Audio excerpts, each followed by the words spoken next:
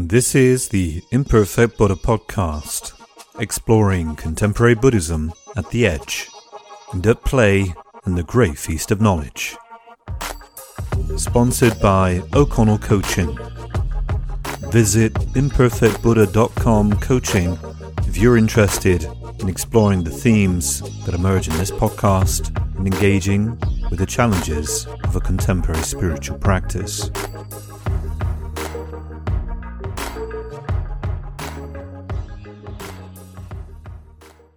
Today we're talking with Tina Rasmussen, and Tina, often with guests, the names are already an interesting start-off point, and I think your surname is kind of interesting. Could you tell us something about it? Does it have a history?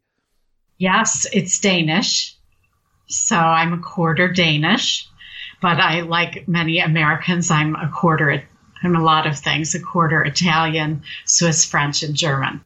Okay. So I'm basically an American mutt, the way many of us are. Right. Yes, but I was actually very close to my Danish family and my Italian family being very ethnically different. And my grandfather immigrated from Denmark on a boat when he was 16 with $6 in his pocket. And my grandmother's parents immigrated from Italy. Wow. So I'm only a few generations out on that side of the family. Yeah. Well, it's nice to have that connection then, isn't it? Because so many Americans lose it and then they end up tracing back through the family tree looking for some origin story. But for you, it's still there to some degree.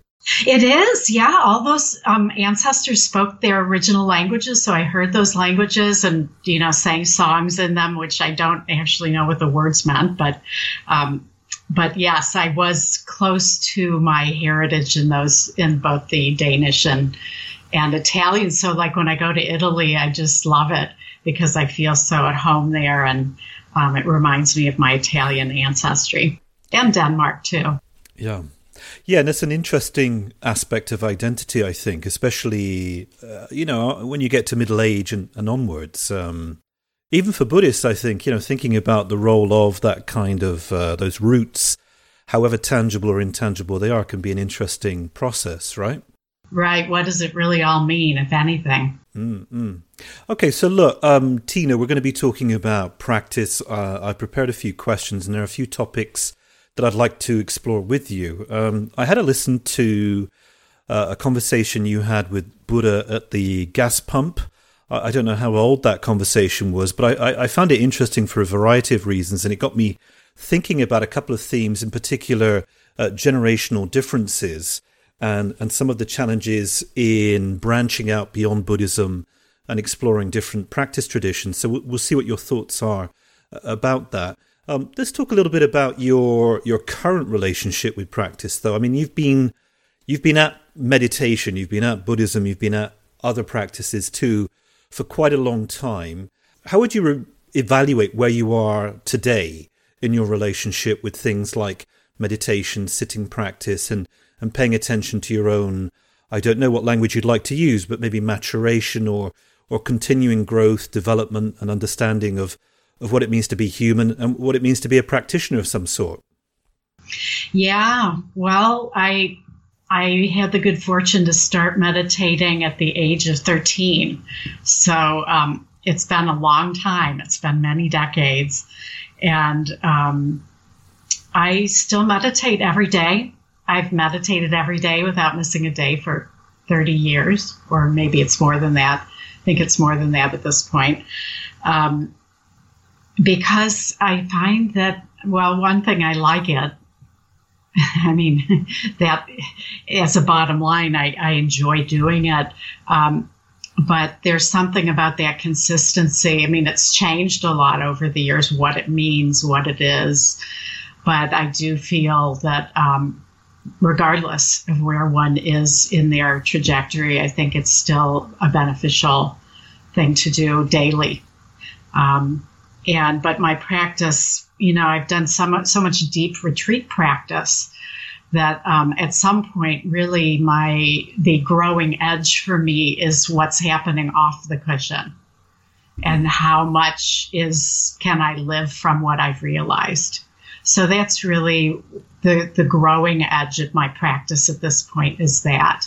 Not that I don't still do long retreats or sit daily, but at which I do both of those, regularly, in addition to teaching.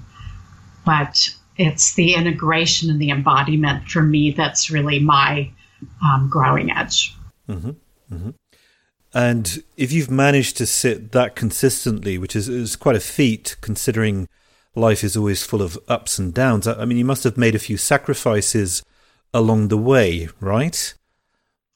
Yeah, lots of them. I mean, part of what I think has enabled me to do that, and for most of those years, I worked full time in an extremely demanding job in the business world. So it's not like I've done this, oh, she's a Buddhist teacher, it's easy. No, until really I'm still doing a little tiny bit of work in the business world even now, but there were decades where I was working 40 to 60 hours a week with senior executives where I'd have to get up at 4 a.m. and drive for an hour and sit in the parking lot and meditate before I went in to lead a day-long event with 25 very high-functioning, demanding executives, And so I did it in the car, in the parking lot. Or when I worked in downtown San Francisco, I had to ride public transportation. Again, I had to get up early, walk with my dress and my, athletic shoes and my briefcase to the office. I would do it on public transit. And, it's not, a lot of people think the only way you can sit is if you have the perfect, pristine, quiet conditions with your altar in front of you and none of your family members around.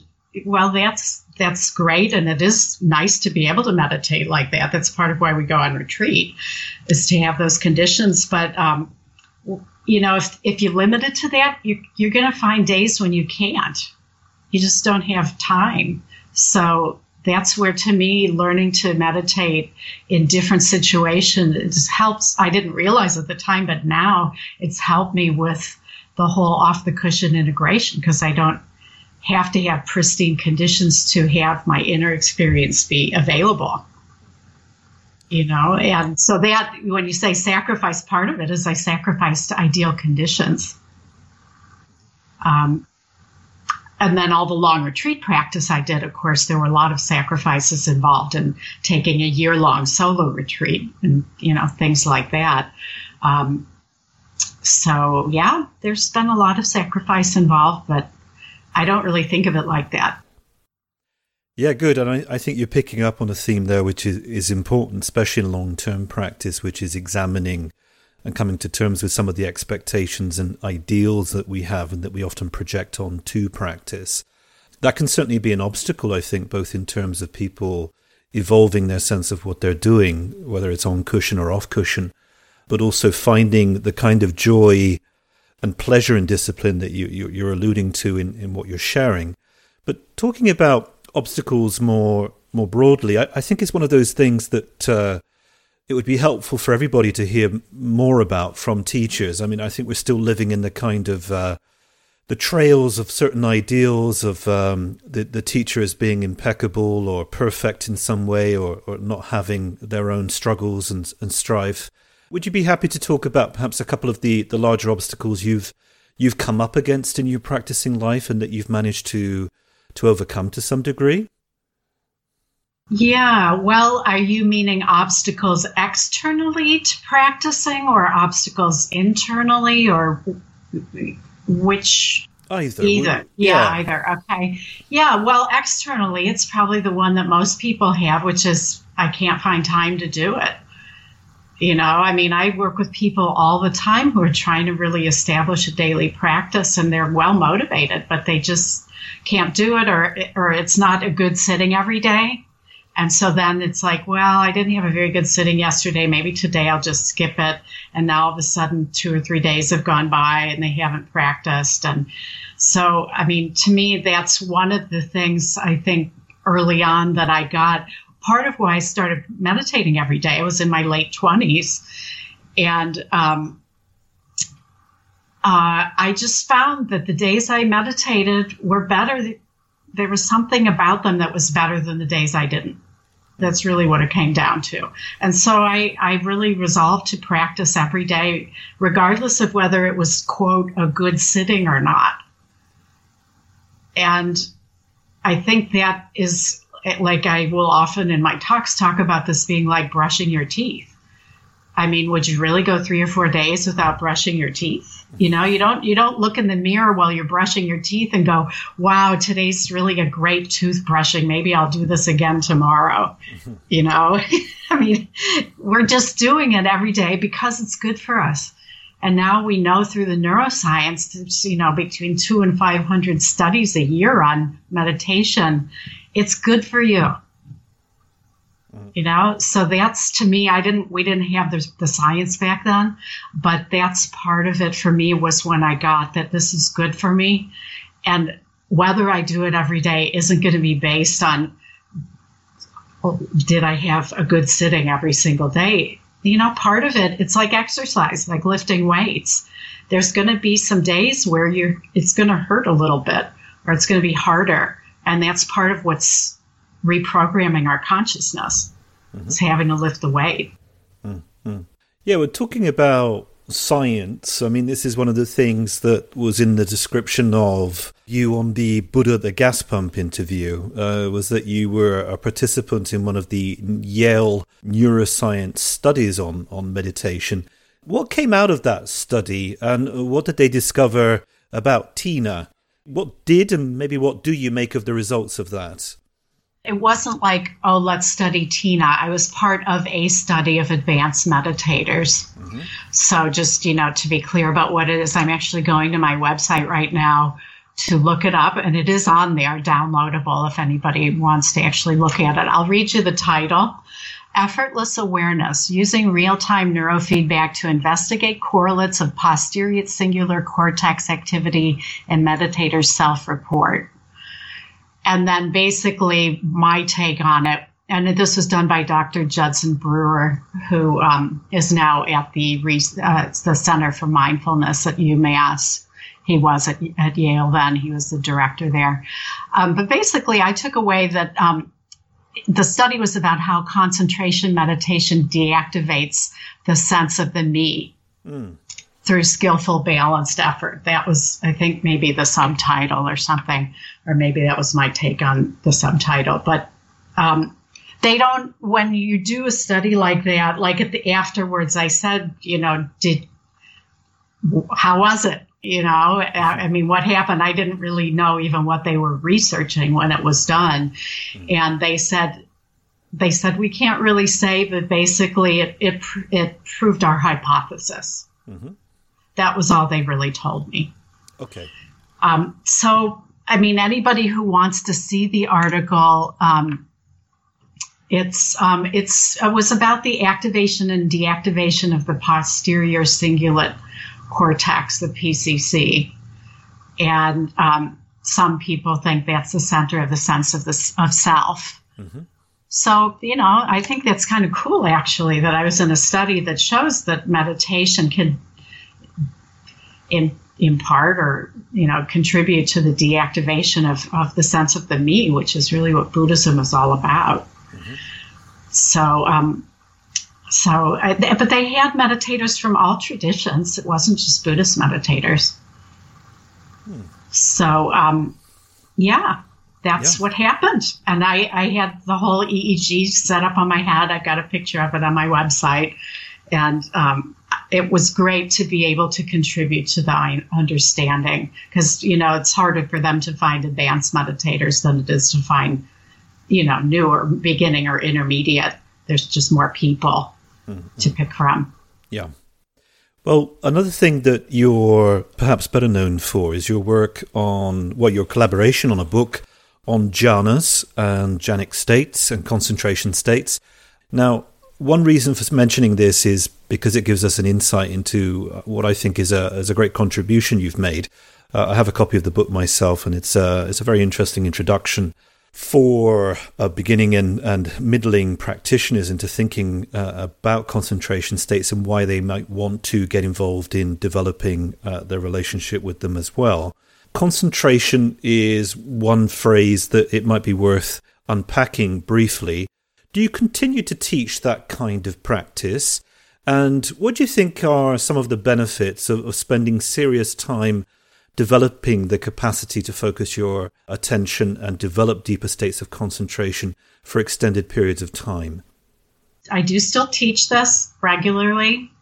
Both online and in person at, day-longs, talks, retreats. So yes, I do teach it. And there's a lot of benefits. For one thing, the Buddha did this practice himself, not only leading up to his awakening and enlightenment, but after. So you got to wonder, why would somebody who's fully enlightened keep doing a practice? Well, because he kept recommending it to people over and over. And at the moment of death, when he could have chosen to do anything, this was the practice he was doing. So we can't know why, but just if we think of him as a role model, that's fairly compelling. It is to me, at least.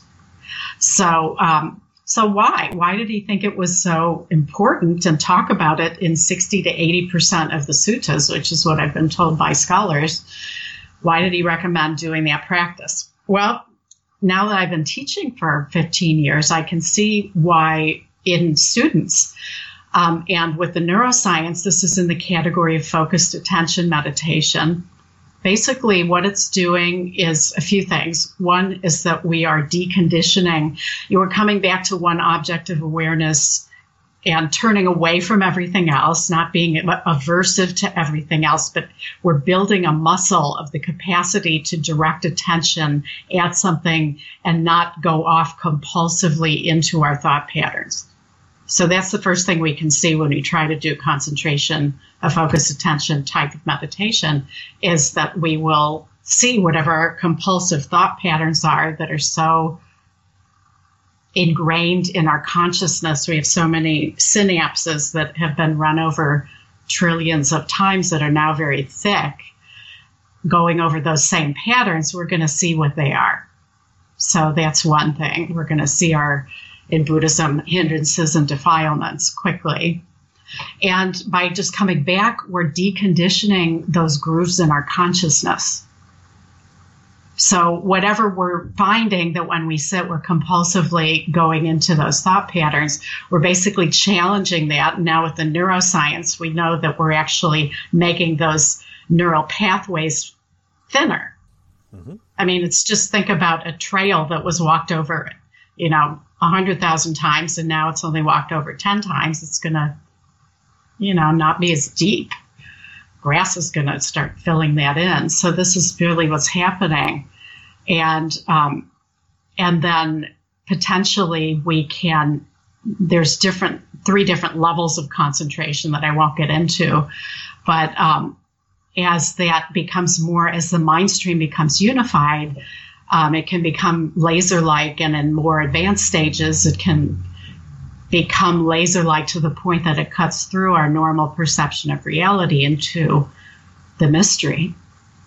So just from a practical standpoint, with our tech devices and all of the things that are actually changing our gray matter, which is a little scary that we're all guinea pigs, that we haven't signed up to be in this experiment called constant tech stimulation. Mm-hmm. This is offsetting that, which is just practical, and also bringing serenity. The word samatha actually means both concentration and serenity, and people often forget that. Mm-hmm. But it's deconditioning. We're basically getting a software upgrade, and we're the programmer and the program. Mm-hmm. Just by coming back to this object, we're deconditioning those compulsive thought patterns. Mm-hmm. So, the other part of the samatha practice is that it's not a practice where we're investigating the body and the thoughts. We're not investigating. We're directing our consciousness to the formless, to the unconditioned mystery that's beyond the body and the personality. So that in itself has a lot of benefits in terms of not only transforming the personality, but accessing the transcendent nature that we are at our depth. Well, that's an interesting leap-off point then towards the other topic I wanted to get into with you. How shall I say this? Let me start from here.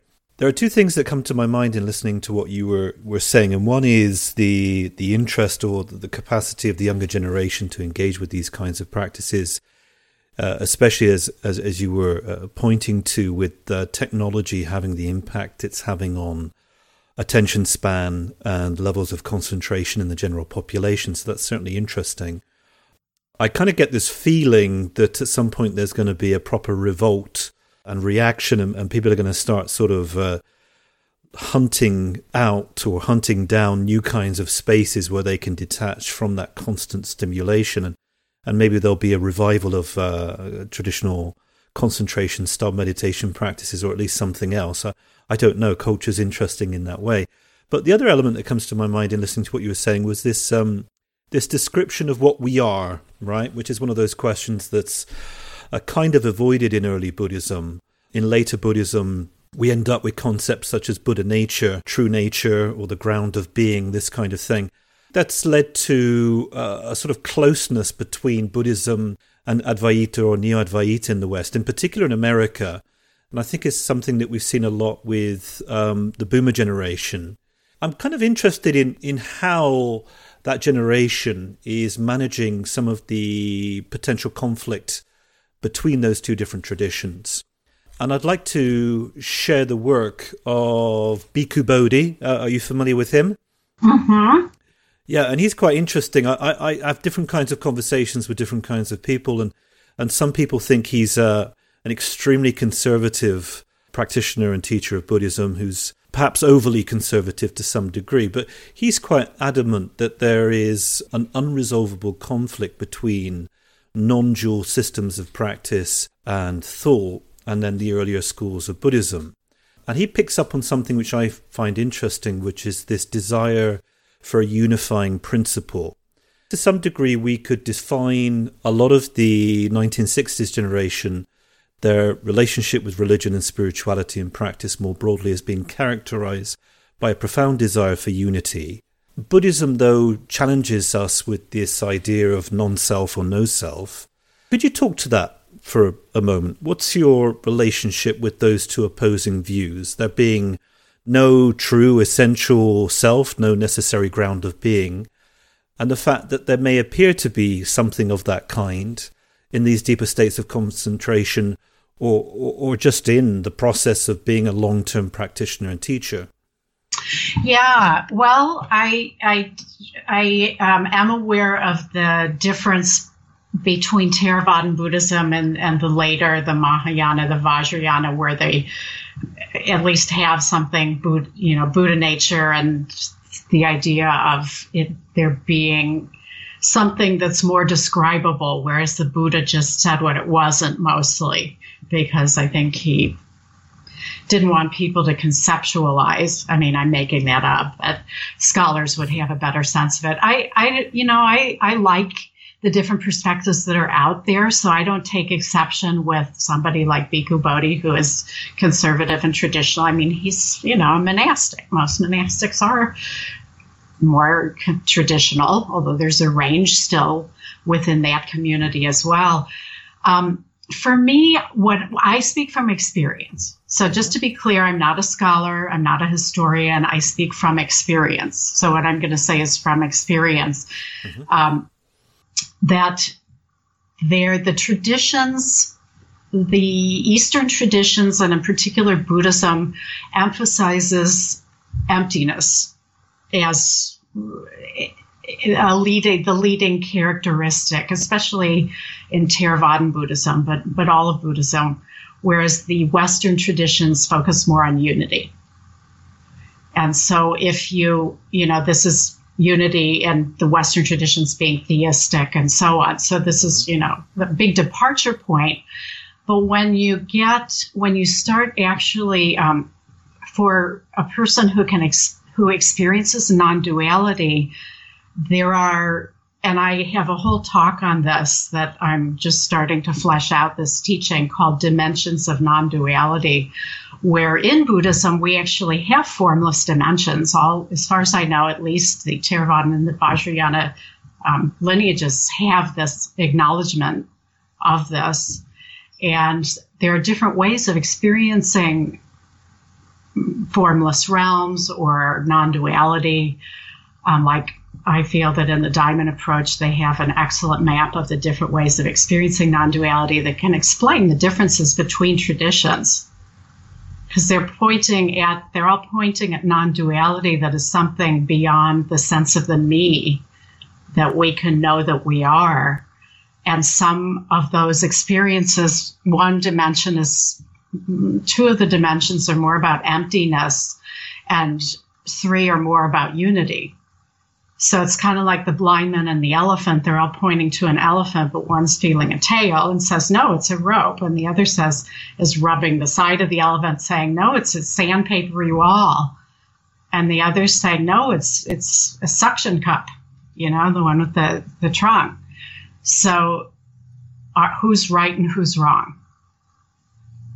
So to me, this is really, there's a way to understand the fact that different traditions are pointing to different dimensions of non-duality and focusing on that and not the others. And even within Buddhism, Theravadan Buddhism is focusing on a dimension that I would call the absolute, where there's just nothing.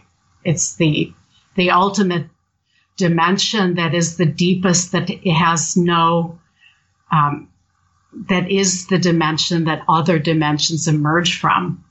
And Tibetan Buddhism is focusing on what I would call the non-conceptual and the pure presence dimensions, which are a little bit closer. Pure presence is more about unity, which is more in Hinduism. And the non-conceptual is the clear, more Rigpa-like experience, where it isn't about the black, but you can function from it more, which is why in Tibetan Buddhism we have eyes open, we have more functioning, whereas in Theravadan, eyes are closed. There's more of a monastic tradition.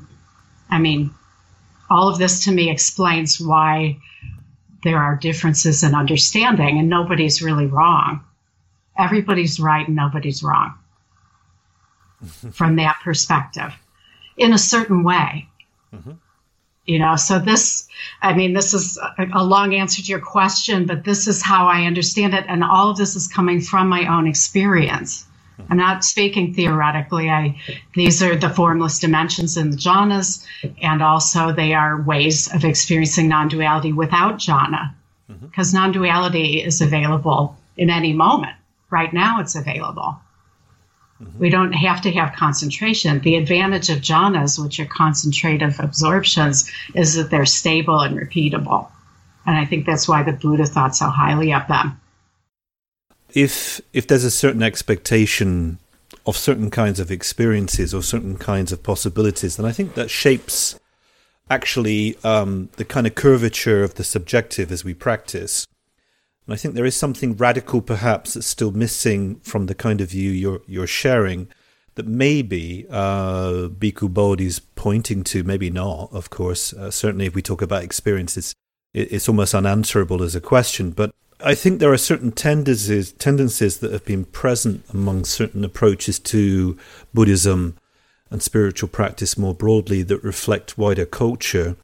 And one of those elements is, well, it is reflected in that idea of the desire for unity, which is a resistance to ending or ceasing of existence. And I wonder if to some degree that non-duality, or the idea that there is some kind of ultimate nature that we can discover and relax into, and B, could also end up becoming a way of avoiding the raw experience of actually finding that there is no true me anywhere in there. Right, that actually emptiness is empty, and that ceasing is the ending and ceasing of things.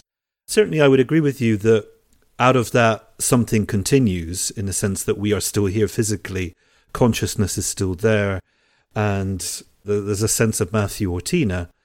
I think there may be some kind of collective resistance to that experience of the other, of the kind of the unpleasantness of saying actually there is nothing.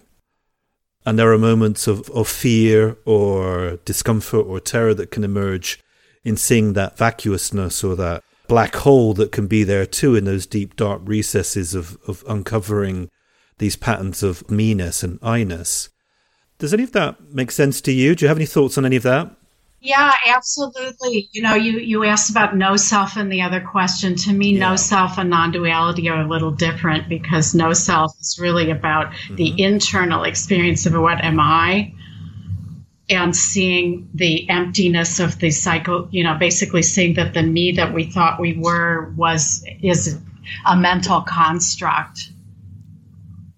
And yes, when people, like with the jhanas, they are non-dual experiences, and so they aren't awakening, but they're helping a person to get acclimated to awakening, basically. And so the me goes dormant, and what I found consistently is that when people get close to that threshold, fear comes up. And because the me is basically made up of defense mechanisms, self-images, and beliefs. And without those, when the me goes dormant, if those aren't present, it feels psychologically extremely vulnerable. And so this could be somebody who's been seeking enlightenment for 30 years, and they're still going to feel fear when that happens, until there's enough. It's like going to 14,000 feet, or to a high altitude. We have to get acclimated, and then at some point we're used to it and it's no big deal. That's what being without the me is like. And so there's a natural process, which is, to me, part of the compassion of the nature of reality, is that it doesn't usually happen until somebody has enough trust that we can't force the me to surrender and relax. You can't make yourself relax. It's impossible, because if there's a forcing, there's no relaxing. So there has to be enough trust that it relaxes on its own. And that comes through experience, that the me can be dormant and it's okay. So that is no self to me. Non-duality applies to that too, but it also applies to everything in one's experience, which would mean the outside world, other people, all phenomena one is experiencing. That is a much, much broader application also between non-duality, between what one would consider to be oneself and the ground. It's manifesting everything. So that is a much, much bigger jump than no self, which normally would be the first thing somebody would experience, would be getting oriented to that feeling, that an experience that the me that one thought one was basically a mental construct. And so, this is where, there's fear. And but I don't see, again, my understanding, which includes that there are dimensions of non-duality that one can experience. There is a lot more comfort with dimensions that are more about presence, which have to do with unity, than those that are about that the mystery of the emptiness, that's basically like antimatter almost, or the void, is much more, it's a harder approach, because that even it's if you think of a black hole, even concepts get absorbed by that. And that's, I think, why the Buddha said it wouldn't describe it, because even concepts become like, again, if you imagine a black hole, they just get absorbed, so that there's really nothing there. But this is where, to me, at the deepest, if you imagine a coin with two sides, that mystery of the ground is the potentiality from which everything manifests. So in a way, you could say it is unity. So to me, emptiness and unity are really two sides of one coin. And if one only has an experience of one or the other, it's incomplete. So I hear what you're saying about, approaching unity is a way easier approach to the ego self than emptiness. Way easier. Well, I think there's another risk there as well, and maybe you'll have something to say to this, which is that because of the fear and the terror that can emerge when you confront the loss of that reference point, I think there is a tendency, or there may be a tendency, to fill that void with some kind of idea of a true self, or of something similar that comes under the title of true self, because it acts as a way to avoid having to stay there, or to spend more time in that experience of selflessness. There might be a tension there that plays out within the relationship that many Westerners have between Buddhism and Neo-Advaita, between non-dualism and the lack of an essential self some place. But let's do this. I do want to talk to you a little bit about some of the attraction that's there, I think, for many older teachers towards both Advaita or Neo-Advaita and Buddhism. Can I ask you a slightly different question? Why do you think so many Boomer generation American Buddhist teachers have been and continue to be drawn towards simultaneously Buddhism and Neo-Advaita? Why do you think that's the case? Well, I'm wondering, you may be describing Neo-Advaita as something that is about unity. And I don't see, like, one of the very popular teachers is Adyashanti, who came from a Zen background. So I don't see that there's a huge gap between how he talks about things and Buddhism. I mean, he was in Zen for, he's probably done 100 Zen sessions. So he's not exactly a Hindu, I mean, so you may be, when you're using that term, you may be implying that it automatically has unity at its core. And I don't think, that's not the experience, I don't think, of a lot of people who cross over between Buddhism and that movement, like the science of non-duality. It's a hybrid of lots of different orientations. But if you take someone like Adyashanti, he's very Buddhist in his own experience and understanding. I mean, the person who authorized him to teach was a Buddhist teacher. So, so that's where I don't necessarily see a huge gap. You take someone like Gangaji, she's from a Hindu lineage. But really, when people are talking about it, I think, again, because in my understanding, for example, in Buddhism, I'll just tell you the four formless dimensions that to me are non-duality within Buddhism: base of boundless space, base of boundless consciousness, which to me feels like unity, base of nothingness, and the base of neither perception nor non-perception. Those are the four formless dimensions, which I feel are non-dual, all of them. And the base of boundless consciousness feels a whole lot like unity. So it's not that that's not within Buddhism. It's just not the deepest dimension. So, I think you may be drawing a little bit of an artificial, line that isn't quite such a line. It's actually a lot more fluid, even within Buddhism. Because if somebody experiences, say, for example, somebody has a non-dual experience and they're popping into the dimension of infinite consciousness, that's going to feel a lot more like presence and unity, like more of a Hindu-ish experience. And they're still within Buddhism. It's not like there's different dimensions of non-duality based on your tradition. There's reality. And, different lineages and different traditions are pointing at different aspects of reality. But that doesn't mean that just because I'm a Buddhist, I might not happen to pop into the base of boundless consciousness. So what if I'm a Buddhist and my teachers are all saying, no, you're supposed to be experiencing emptiness.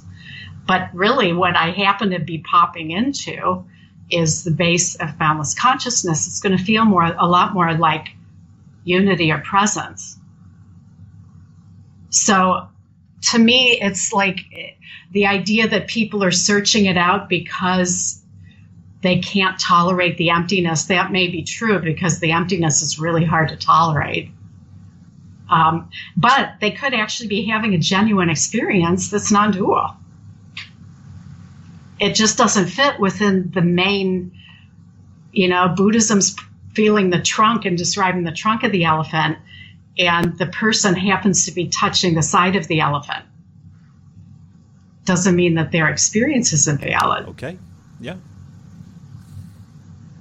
So that's how I would say it. I mean, this is in the formless dimensions are pretty well detailed in traditional Buddhism.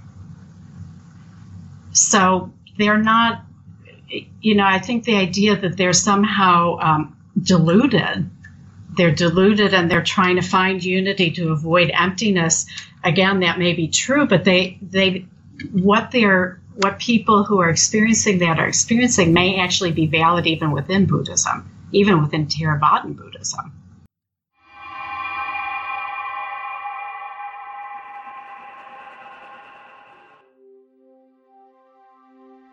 Cuckoo, as they say in Italy. Or, hey there, if you're American, and you're right, mate, if you're from the UK. Look, really, how many of these episodes have you listened to? How much have you got out of these conversations? And all that hard work we put into them. If you've gained value from the podcast, go ahead and make a donation. Give something back. Call it Dana if it makes it more palatable. It's the right thing to do. We get so much from the internet for free that we too often forget the hard-working men and women are giving up their time, energy and effort to make it for you. None of it is free, and that includes this podcast. Visit imperfectbuddha.com, scroll down on the right for the donation button, and do your part. Thank you. It's all interesting, and I guess one of the things that I've always been interested in personally is just how spiritual practices, whether Buddhist or otherwise, can be put to a different range of uses, right? We can employ them in ways that they're presented, that a teacher gives, that a sutra or a more contemporary text might indicate, but we can also put them to other uses as well. And I think it's interesting where people get lost or get stuck or find themselves in difficulty, or the comfort point where a person says, I don't want to go beyond that, I'm going to stay here because it's perhaps too much.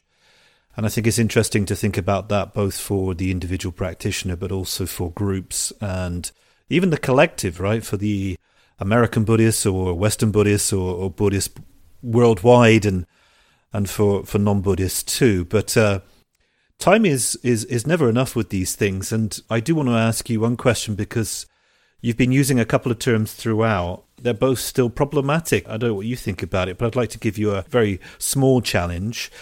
You've mentioned awakening, enlightenment's popped up too, and I think you're probably well aware that these terms can mean many, many different things. I think it's quite useful sometimes to try and reframe them or come up with another way of describing them without using either word. So if you were to describe to somebody who's a little bit doubtful or suspicious or critical of the whole idea of enlightenment or awakening, could you describe it in another way to them that might make sense? Yeah, to me, awakening, there is a difference between the two and how I use the terms. Awakening is then there are stages, and I do use the Theravada model. I think it's the best, most easy to use one out there of the stages, where there's 4. So just to say that. So awakening is when the ego self is seen through at a level that is permanent and doesn't reverse, even if the person becomes re-identified with the ego self, that they never really believe it's true. And that in Buddhism would be stream entry.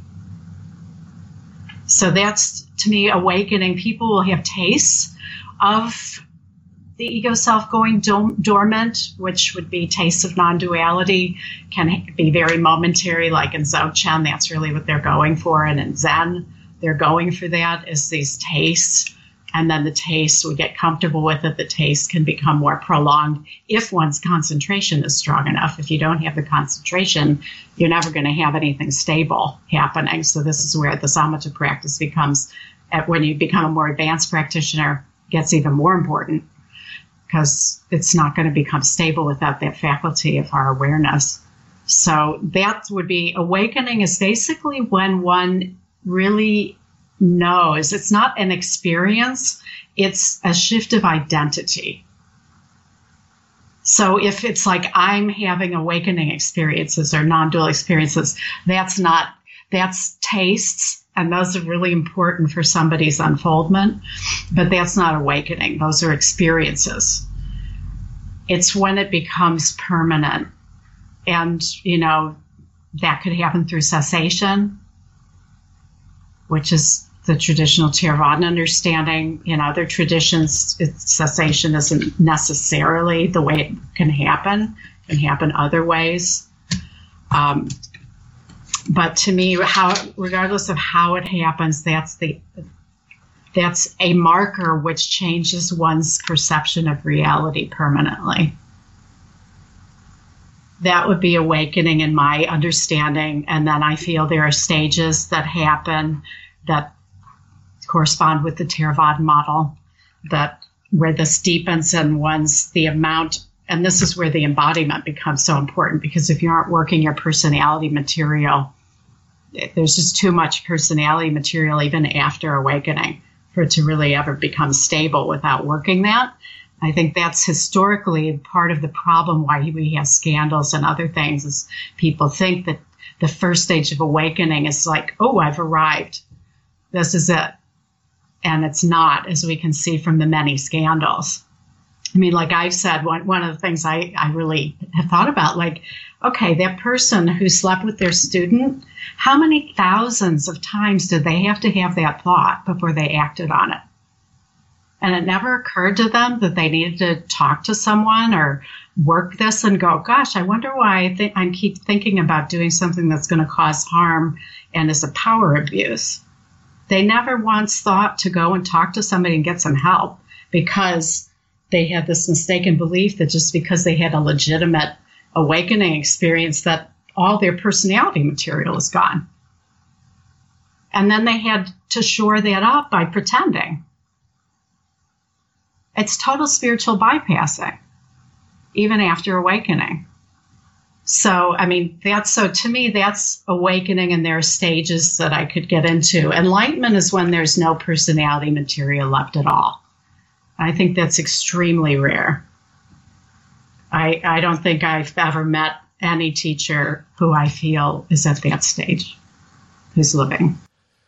Well, the second one is a tricky one, and we could probably spend time talking about that, but we don't have that. But just to go back to what you were saying about teachers abusing students, I think there are two other points always worth mentioning there. The awakening or no awakening, whatever we want to call it. I think awakening probably doesn't mean very much if a person behaves in that way afterwards. I think the person is clearly suffering from delusion and lacks compassion and basic humanity, but it's also a social and a cultural problem, right? Because if there's a sangha or a community of people around this person that are not picking up on this kind of dysfunctional behavior, the problem goes beyond him or her. And I guess we're seeing some of the consequences of that as some sanghas are waking up to the fact that they can't invest in this idea of the perfect infallible teacher. But there it is. I don't know if you've got 2 minutes, and maybe I can ask you one final question, because you talk about the ego self. I think, if you're going to talk about transcending that to some degree, you have to define that too. Could you do that in 2 minutes for us, Tina, or would that be asking too much? I'll try. I've got a clock in front of me, so I'll try to keep it short. Yeah, the ego self is it's a psychological construct that's necessary for the human experience, in my view. I don't think it's a mistake. As far as we know, every human's had it, including the Buddha. So I think it's more healthy to see it as a stage of human development that isn't an endpoint necessarily, that we can go beyond it. But for self-reflective capacity, we need it. Otherwise, we'd be like animals who may be one with everything, but they don't know it. We can know it. That's what's unique about humans. And now through psychology in the last 100 years, we can actually see how it functions, how it's structured in a more mechanical way. It's made up of self-images of what I am, defense mechanisms that got instituted, a lot of them prior to the age of 6. Like kids 2 or 3, they don't have a me. That's why you have to say, Mommy's going to the store. You can't say, I'm going to the store, because they don't know they can't really distinguish yet who is you and who is themselves. So these defense mechanisms get put in place that psychologically help us feel that we will be okay. Things that get rewarded or not rewarded, punished in our environment, we shape to become that. And then those become part of the me, and then beliefs. So those are all the things that make up the me. And also there's the inner critic that keeps the me in place because it's reinforcing internally our compliance with those self-images, defenses. So if we start breaking free from them, it'll say, no, do that. And there's even a spiritual superego who makes us try to look like, when we get through the first layer of the ego, then we get a spiritual ego and superego. That means I'm supposed to look like this as a spiritual practitioner, and it'll force me to keep conforming to that, but it's still basically egoic. Because, if you look at spiritual groups, it's so interesting. They all look similar to founders. Well, and if you deviate too much from that, you don't get the social support. You get criticized. But the ground of being isn't picking a religion. So there's whole new layers to work through once we get through the basic egoic material. But yeah, I probably went over my 3 minutes, sorry. But yeah, that's what the me is made up of. And it's there because psychologically, it's all layered on the survival instinct. To have a human experience, we have a body. The body has to survive for us to have a human experience. If we don't have any survival instinct, the body isn't going to survive. And we are in a physical world where the body can be harmed. And what happens is our psychological self gets laminated to that, so that when our psychological self gets threatened, we feel like we're going to die, and that's why we defend ourselves. That's why we defend it so extremely, because they become almost like one.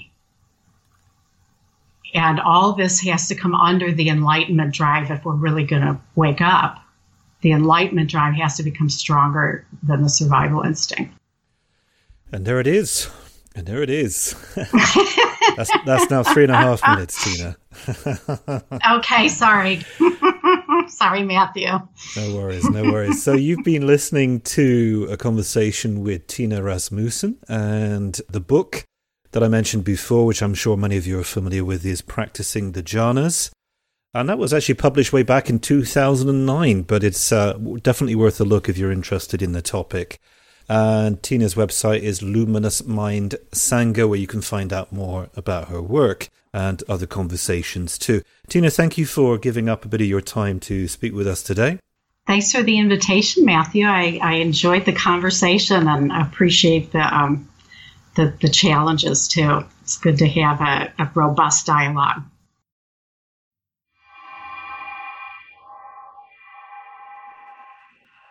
This is a quick tag-on note just to say thank you to those very kind folks who heard the message, got the call, and did their part to donate to the project that is the Imperfect Buddha podcast. Your donations are appreciated. You know who you are, and we are very grateful to you. More for the generosity than the money itself. You know what it's like. It's nice to be part of a community where people actually give back.